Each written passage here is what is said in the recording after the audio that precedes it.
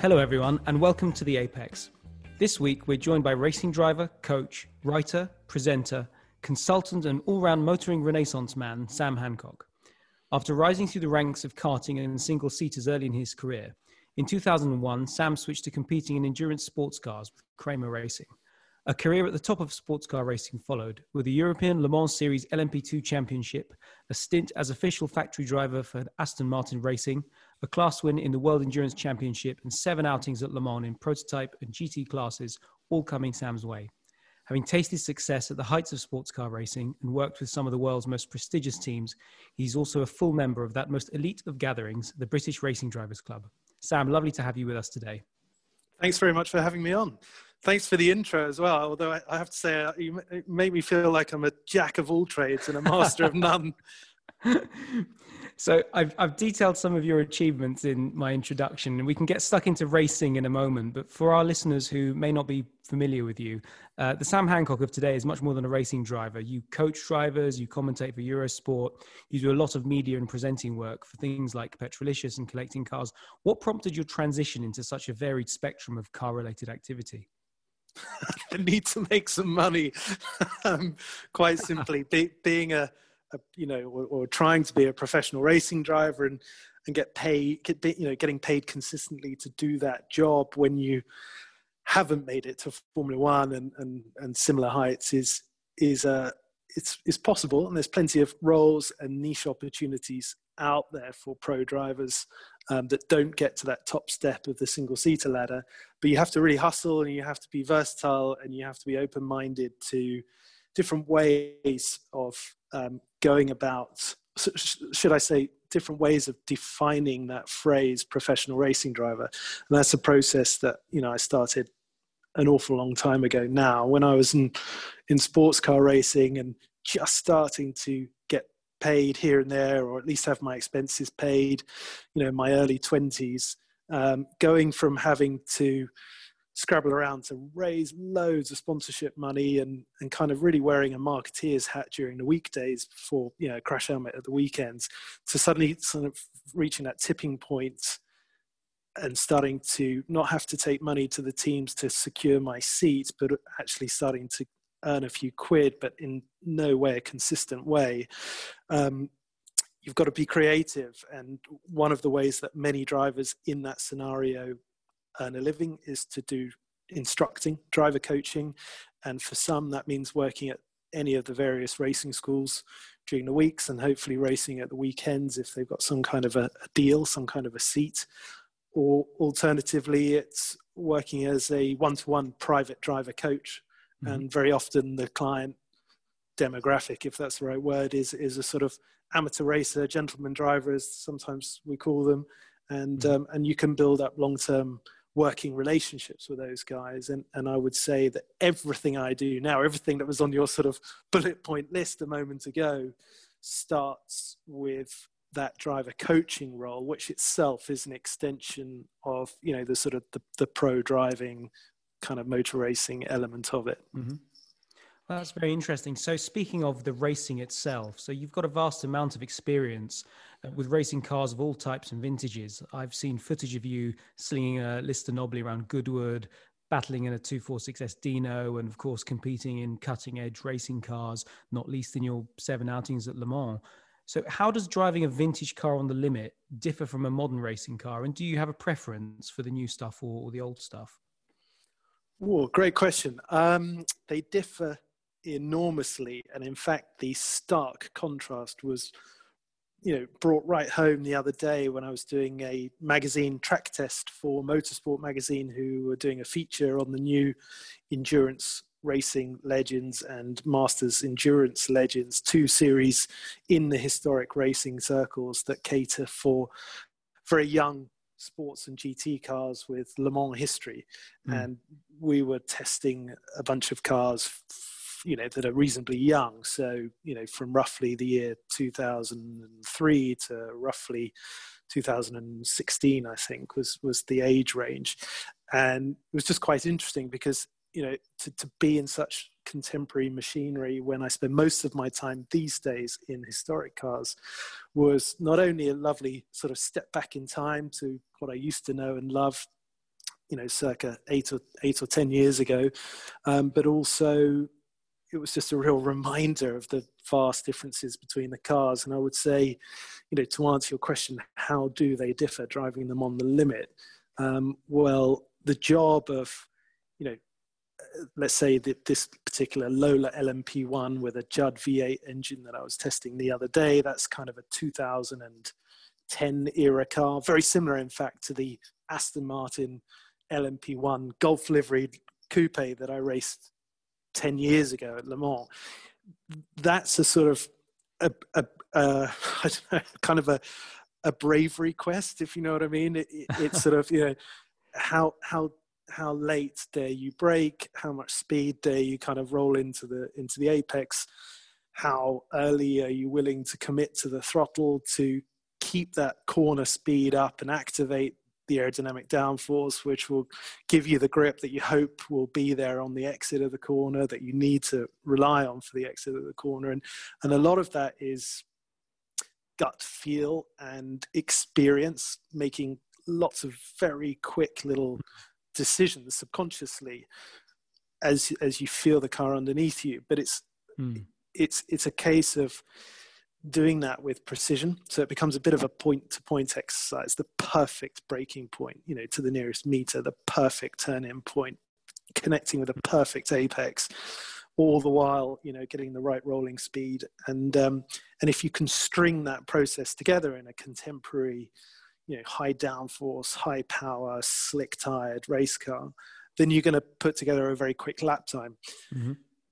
What it doesn't demand is what I would say, it does demand a sense of feel, but it's not what I define as a sense of feel from a car. So when I talk about a driver needing feel, I tend to think of an older car kind of wafting in a four-wheel drift from one side of the circuit to the other, and something like the Lotus 49, something like that, the kind of Graham Hill style car.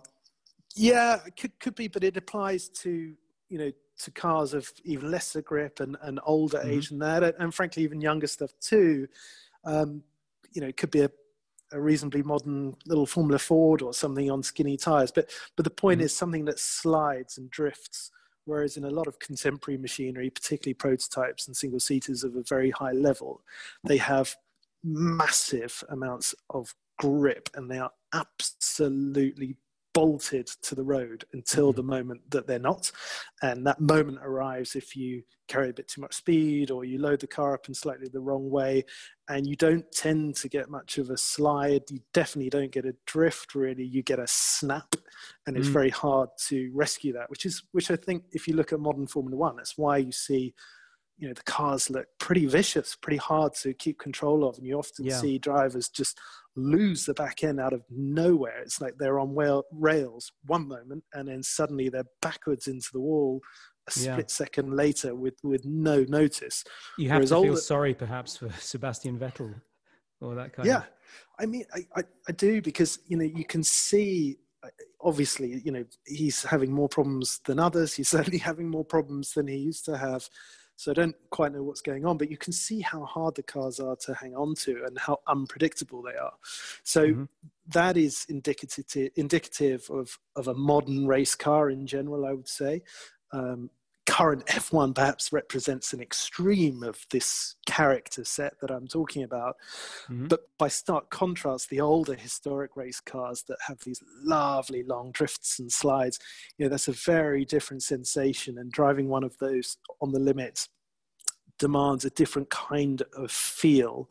I would say less courage. You're not braking crazy late, and you're not rattling through the apexes on crazy speed with sheer blind hope that the downforce is going to keep you on the track through the exit. It's a constant sense of feel, and you need to be much more dialed into the nuances of the car, much more dialed into the subtleties as it kind of communicates its needs and its movement through the seat and through the steering. And certainly the older cars they're moving all the time, even on the straights. Even when you upshift in let's say 1960s lightweight E-type race car or something. And when you depress the clutch to select a higher gear flat out on the, on the back straight at Goodwood, for example, the car gives a little wobble as you get that momentary weight transfer forward and aft. And if you're not used to that, if you're coming from modern racing exclusively, as I did about 10 years ago, I came from a history only of modern single-seaters and sports cars. And it's weird. It's scary. It feels like, honestly, like the car hasn't been bolted together properly. Perhaps somebody forgot to tighten up a wheel nut or something, and it's moving on the rim. That's how alien these historic cars can feel if all you know is contemporary. That's a very interesting way of putting it. I think there are also many car enthusiasts out there who quite fancy the idea of being involved in racing, modern or vintage, but let's face it, especially given what you've just described, we aren't all Ayrton Senna. Aside from obviously brilliantly fast drivers and deep pockets, what in your experience, including with Jota Sport, I suppose, separates a great racing team from the merely good? Well, in the modern racing world, money is probably the same in historics as well to a certain extent, but certainly in modern racing, a team needs to be well funded, and it takes a very special group of people to perform, even if they're talented individuals in their respective roles as technicians or engineers or team managers or whatever it is. It takes a very rare set of people to perform among their competitors if they haven't got suitable budget, because frankly, just to get race wins under your belt at international level, the level of preparation has to be second to none, and reliability comes before performance. The old adage of to come first you've got to get to the flag. Well, it's true. And to prepare, let's say you're talking endurance racing, let's say you're talking about Le Mans, 24 hours, to prepare a car to get to the end of Le Mans, the rigors of 24 hours of intense racing, you can't leave anything to chance. So you simply need a tremendous amount of budget to have, let's say, a very restricted lifing of components. So you're replacing things for new or rebuilt on a very regular basis, probably being a bit too cautious with the kilometers per component that you're willing to put on them. And you've got to have a lot of people. You want to have specialists in every area of the car's preparation. You've only got to look at the bigger teams at Le Mans and see how they bring in an army of new, freshly rested mechanics and engineers at certain shifts during the race so that people don't get too tired.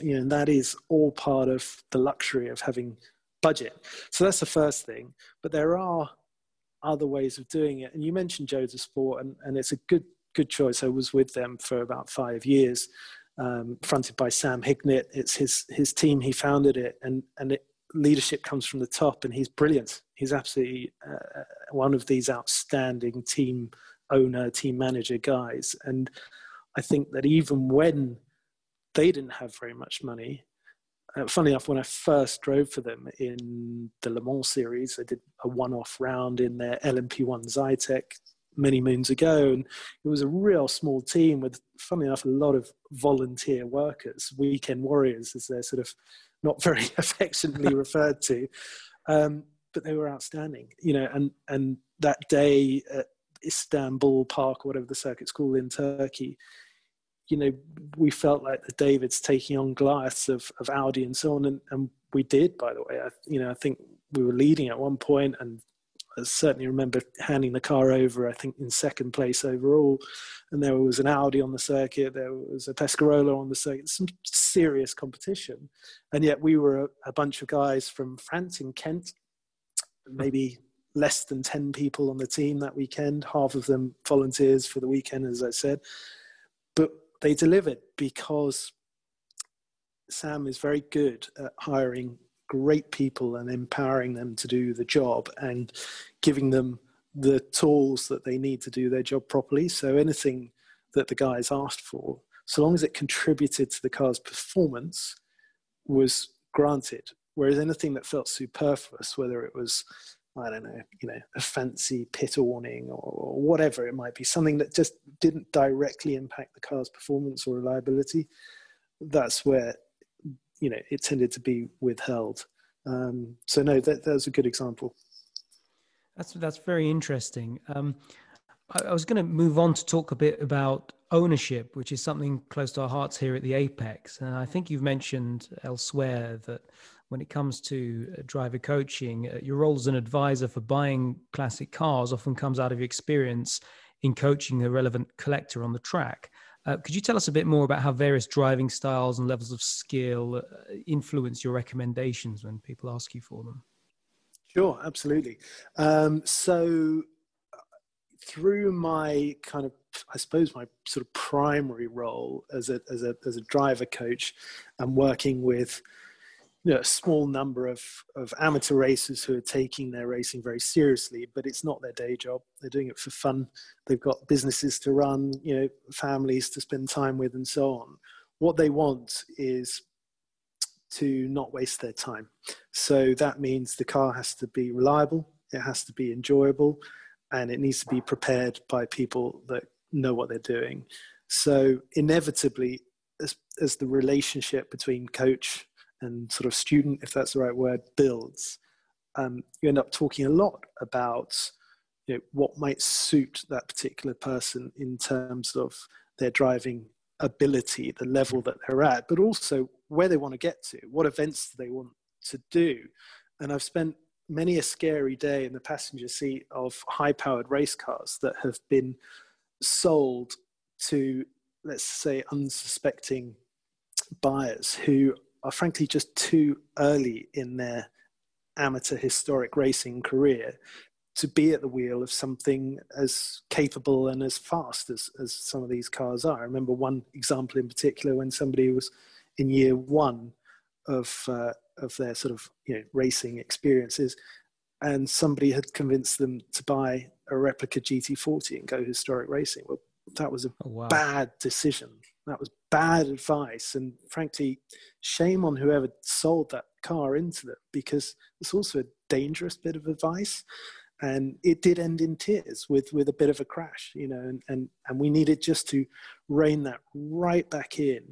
And I always encourage people that are setting out on their racing journey to spend time in more humble machinery. For example, an under 2 litre historic touring car, a Cortina, or a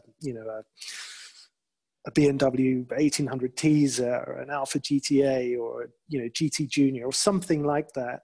Spend time in something that drifts and moves and slides constantly, but not at a crazy high rolling speed. Mm-hmm. You want to be feeling the tire slide across the surface, even in the slowest corners, even at sort of 60, 70 miles an hour. And then when you're trundling through 100 mile an hour, Madgewick at Goodwood, and the car starts to move underneath you, as it definitely will, it's going to happen very progressively with loads of warning. It's going to be really manageable.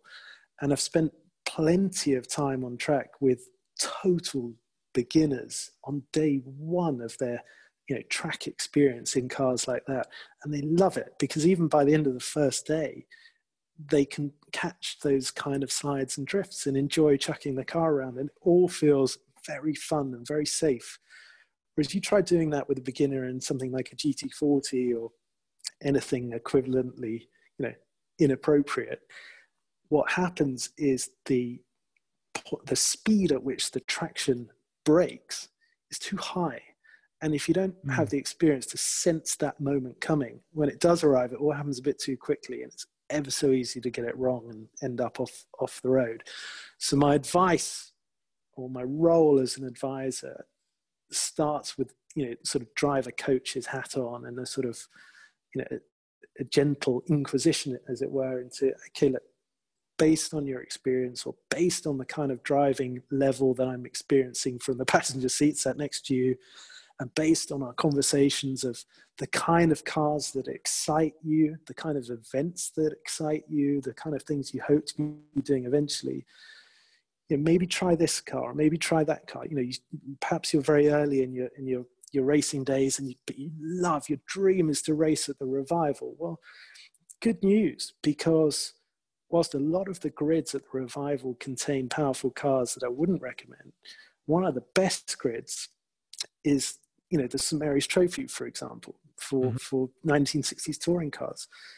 Well, compared to other areas of historic racing, the cars are more affordable. B, they're absolutely outstanding coaching cars, so we can spend loads of time on the track together, and I can sit in the passenger seat safely and with comfort, and we're in a big square 3-box tin can, and there's a full roll cage, and there's plenty of space for the two of us to sit side by side on a track day when we're doing some driver coaching. And if you buy the right car, it would be attractive to the sort of selection committee at Goodwood, who might be interested in having it on the grid. So they're the kind of conversations that we might have. And then separately, at the other end of the scale, there are plenty of clients I work with who fell in love with racing, through the 80s or 90s, for example, and just obsessed with Group C. And, I've got one German client in particular who loves Silver Arrow's Mercedes, the C9, the C11, and so on. Another one who loves, Rothman's Porsche 962s. Another one who loves historic Formula One of the 70s, because that's the era that they grew up watching. That's when they really fell in love with motorsport, and that's when they really kind of set their hearts on the cars that to them were the dream aspiration. And what's nice these days is all of these cars are eligible for something. You can actually go and buy these things, you can race them, and you can have a great time. So you need to create a ladder system. You need to have a conversation that says, okay, look, I hear you. I love your taste. I love your ambition. I don't recommend it for you today. We need to do some work on your driving. I want you to get there. And by the way, those cars are not as scary as you might think. They are actually quite accessible. In some cases, they've got the budget that they need. And so it's a case of, okay, look, this year, why don't you think about buying this and racing in that? And let's work on, let's get something a little slower, but something that shares the characteristics of that Sauber C9 that you've dreamt of racing and owning one day. Let's get something that's, less powerful, but still runs on slicks. Let's get something that's got a little bit of downforce, but not a lot. And just get used to that feeling over the next 6 or 12 months. And so just coming off use it as a springboard. And so just coming off of this, how mechanically minded does an amateur driver like that have to be to get the most out of their car, especially when it comes to vintage racing? Is spannering away an important part of the enjoyment, or can you go without? Most, and I should probably include myself in this, don't know one end of a spanner from the other. To be honest, I didn't want to be mean. No, it's not really a requirement.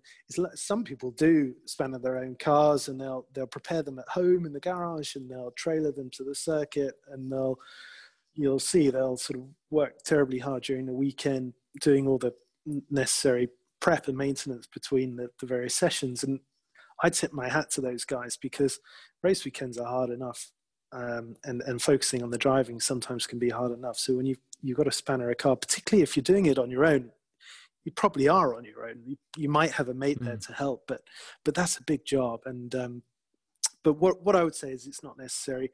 99%, I would say, of the main part of the historic race scene is drivers who own the cars, who race the cars, but who hire some kind of team or preparer to look after them.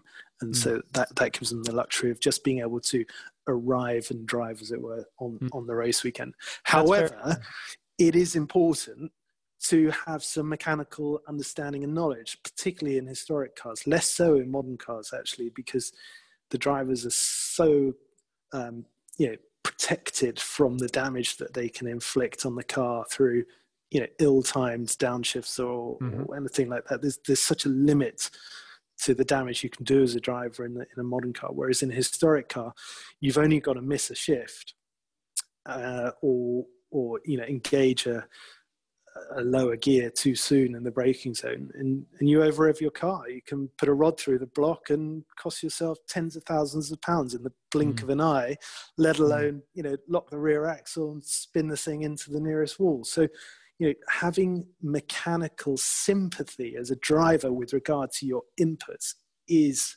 critical. And to develop mechanical sympathy, you've got to have some mechanical knowledge and understanding of what's going on. How is the car propelling you forward in this moment? How is the car slowing you down in that moment? How do your inputs affect the components at work through that process? And so we spend a lot of time talking about this, not going into nerdy detail, not necessarily needing to get on the spanners, but it is key, and some of the cars that I get involved in are priceless museum pieces that have been restored and are then put out onto the racetrack. And if you take an Alpha Tipo 33 TT12 prototype, for example, that won the world championship in the mid 1970s, you're not going to find many spare blocks. No, I if wouldn't you have put a thought hole so. in one. So you really need to know what you're doing to make sure you look after that engine. That's absolutely critical, and I certainly prioritize that myself as a driver, and spend a lot of time working with my clients as a coach to make sure they understand that too. That's a really fascinating insight. On a more personal note, what's in your garage at the moment? Do you have a particular classic car that you have a strong attachment to, or that came with some good stories? I only have one car, which is probably not to everybody's taste, but I love it, and that's a 1995 Ferrari 456 GT, the Not manual bad. gearbox. Yeah, I mean, look, I love it. I know many people that don't find it interesting at all. I bought it a good few years ago now because I just felt that they were great value. I'd always liked them. I have to admit, when they were first launched, I didn't get it. To me, as a teenager, Ferrari was all about bright red, fast racing cars, sports cars, and so on. And I didn't really understand this sort of supposed flagship car that was launched in, I think it was in silver or something, and looked really subtle and didn't have loads of big, bright yellow Ferrari shields on its flanks. And do you know what I mean? I didn't really get it, but as I grew older, I started to. And these days, I think it's just coming into its own. I really love the lines. I think it's very unusual. I think it's very pretty. I think it's aging very well. And the car I bought is in my favorite color, dark green. I've got an inexplicable obsession with green cars, of any kind, humble or exotic at the moment. And I know that sounds really cliched, and it's just sort of jumping on the trendy bandwagon of green again.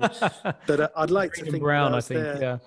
Yeah, I mean, I brown's a good one as well. I was talking about this the other day. I love brown cars, and I like to think that I was on an early adopter on the green thing. I've had the 456 for quite a few years now, and I got ridiculed, for example, by my brother Ollie when I first brought that home.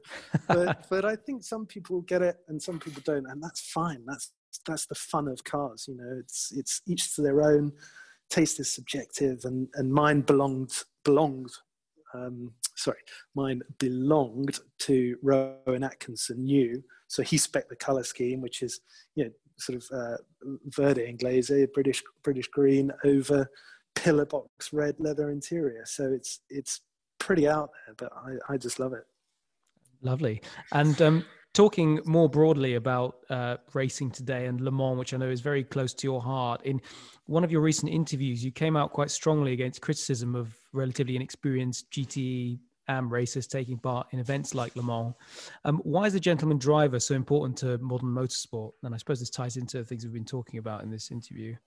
Well, you've got me worried now. I'm trying to think of an interview I've done where I came out strongly against anything. Gosh, I think if I did it, sometimes I do the commentary for the modern Le Mans 24 Hours, often for Eurosport, and you often find that when drivers are interviewed, not all, and it's not often, but sometimes they have a whinge about, drivers out on track that don't know what they're doing. They're all over the place. They're getting in the way. They're dangerous. They're this, that, or the other. And of course, the drivers they're talking about are the amateurs. The amateurs, who are often referred to as gentlemen drivers. I don't love that phrase, to be honest. I think it's a bit dated. But the amateur contingent in sports car racing is the backbone of that entire discipline, that entire strand of our sport. It always has been. In fact, the amateurs came first. The sport was in existence a long time before people turned pro. So absolutely, yeah. To kind of slag them off as being an annoyance and getting in the way and causing trouble, I think is just a little bit short-sighted. But at the same time, I totally get it. I've been in those sort of situations myself as well, when you're fighting for a position or the lead or whatever it is, and you trip up over an amateur driver. And all I can say is, with the benefit of hindsight and a bit of context, yes, I do think it's critical that amateur drivers arrive at these high-level events suitably prepared, suitably competent, and if they are rushed there by their minders or their teams or whoever, that's not good news. It's dangerous for everybody, and it doesn't end well, because all that happens is, let's say the wealthy guy who's put on a fast track to Le Mans, and frankly, the process is rushed, and there's plenty of people benefiting along the way from the size of that person's checkbook. Well, enjoy it, because what will happen is they'll go to Le Mans, they'll be intimidated, maybe overwhelmed. It's all going to go horribly wrong. Maybe they'll have a spin, maybe they'll have a crash, maybe they'll collect somebody, maybe somebody gets hurt.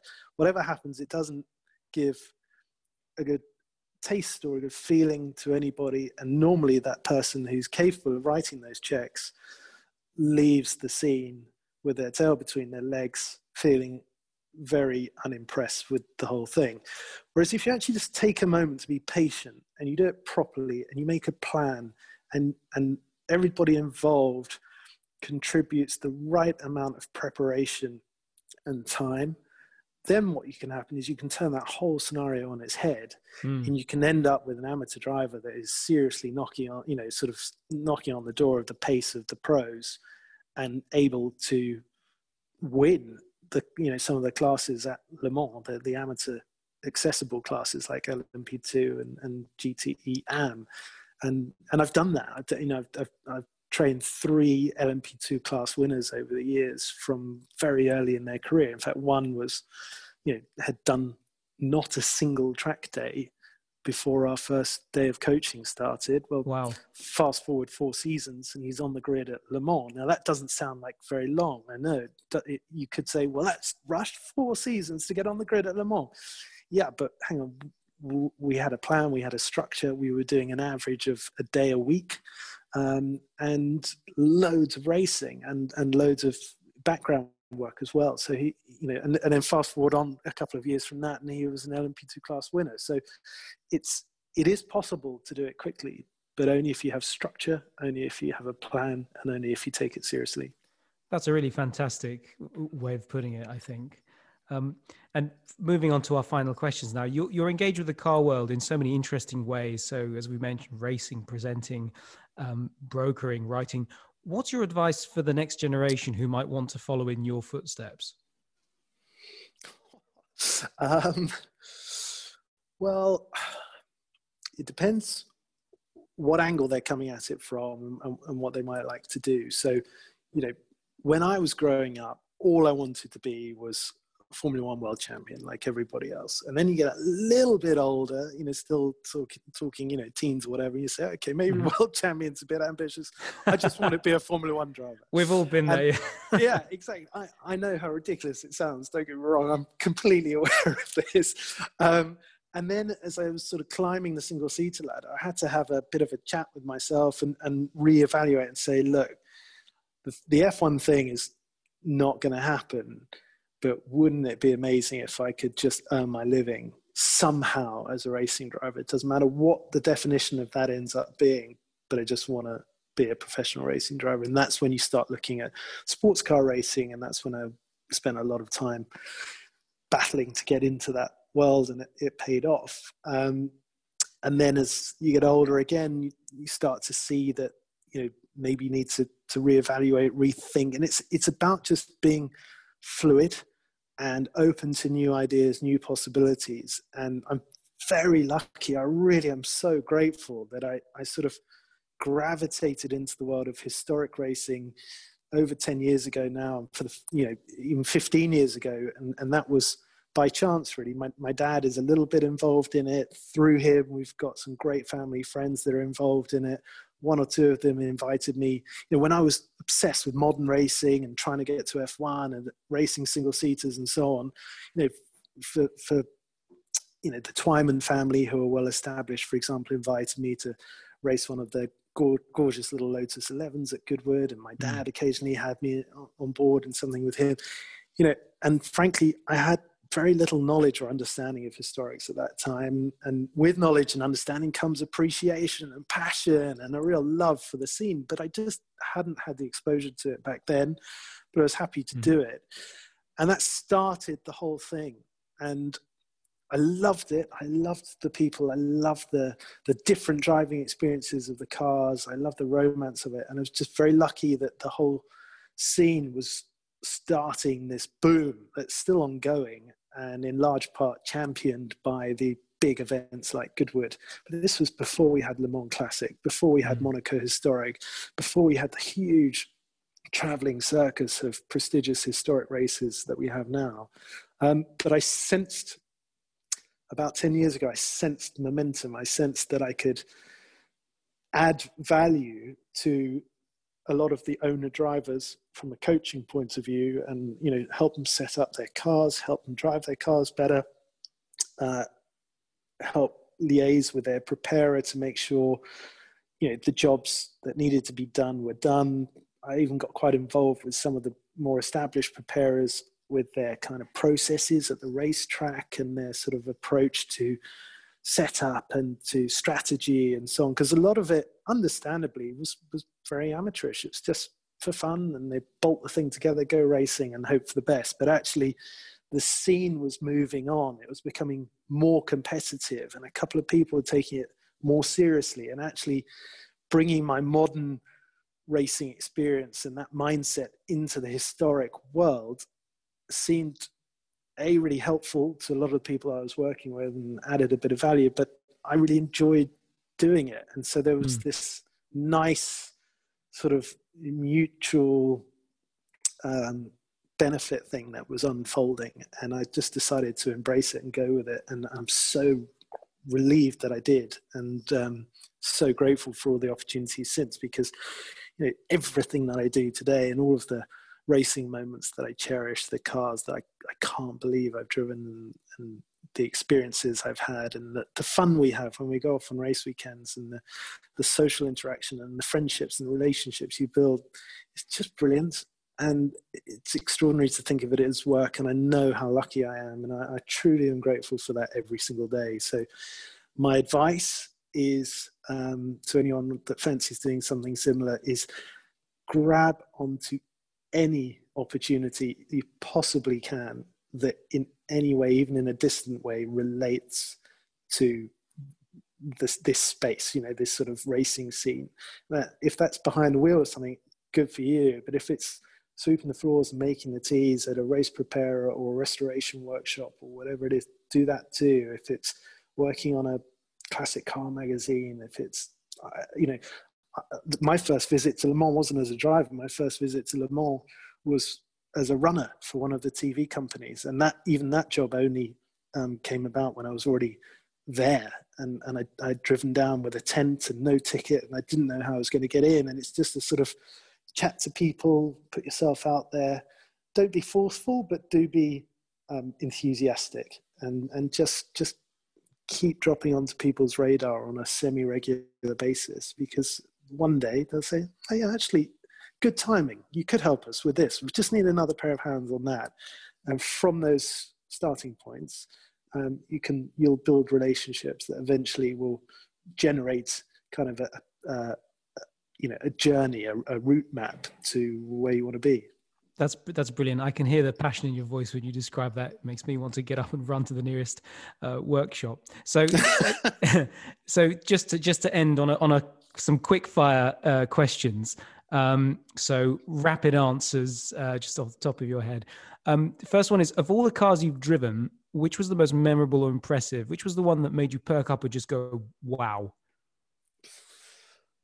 That's a really good question. There have been so many. They impress in different ways, but I mentioned earlier on the Alpha Tipo 33 TT12. Mm-hmm.